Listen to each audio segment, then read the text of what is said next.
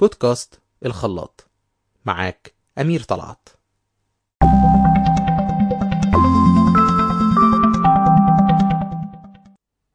كل سنة وانتم طيبين. حلقة النهاردة هتكون عن الأعياد. أتمنى تكون حلقة خفيفة وظريفة عليكم. هنبدأ حلقة النهاردة من بودكاست الخلاط عن أصل كلمة عيد. كلمة عيد بيتقال إن من أقدم أصولها هي كلمة إيزن باللغة السومرية، ومعناها الفرحة والاحتفال اللي مش مرتبط بوقت معين في السنة.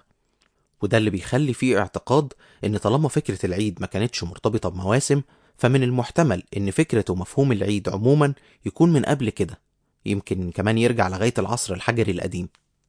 في كلمات تاني كتير في لغات كتير ظهرت على مر العصور بتعبر عن فكرة ومفهوم العيد وابتدى يرتبط بموسم، لكن هنقف عند كلمة عيد اللي بنستخدمها بالعربي.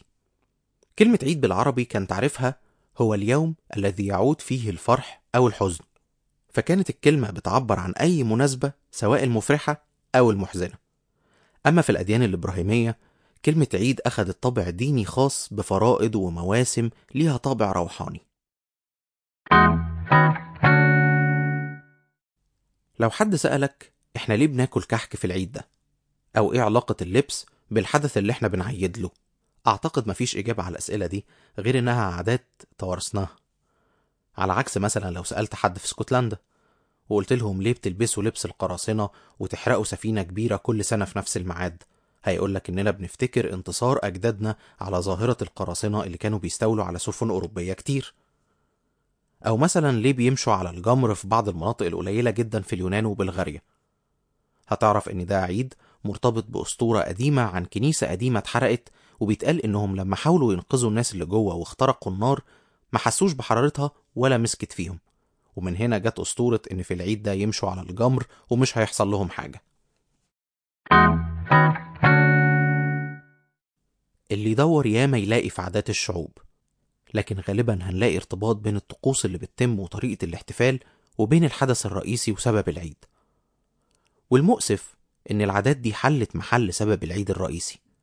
فبعد ما كانوا زمان أجدادنا ليهم طرق في الاحتفال بالأعياد بتربطهم بالحدث الرئيسي بتاع العيد، ابتدينا نحتفل إحنا بالمظاهر والعادات فقط.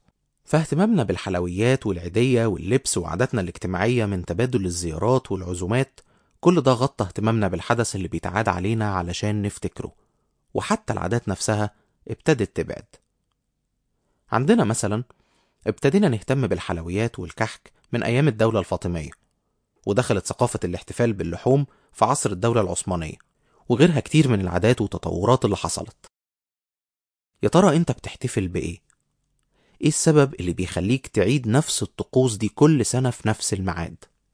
ليه الجزء الروحاني في العيد بقى هو أصغر جزء والباقي كله عادات وتقاليد هدفها انبساطنا؟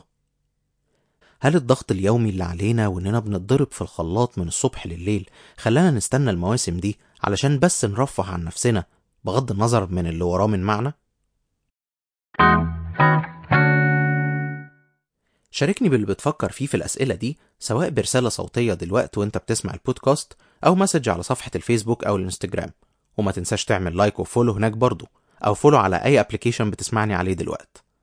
ولو لسه فاكر معنى إيزن باللغة السومرية، ففي آخر الحلقة بتمنى لك أيام كلها إيزن حتى وإحنا جوه الخلاط.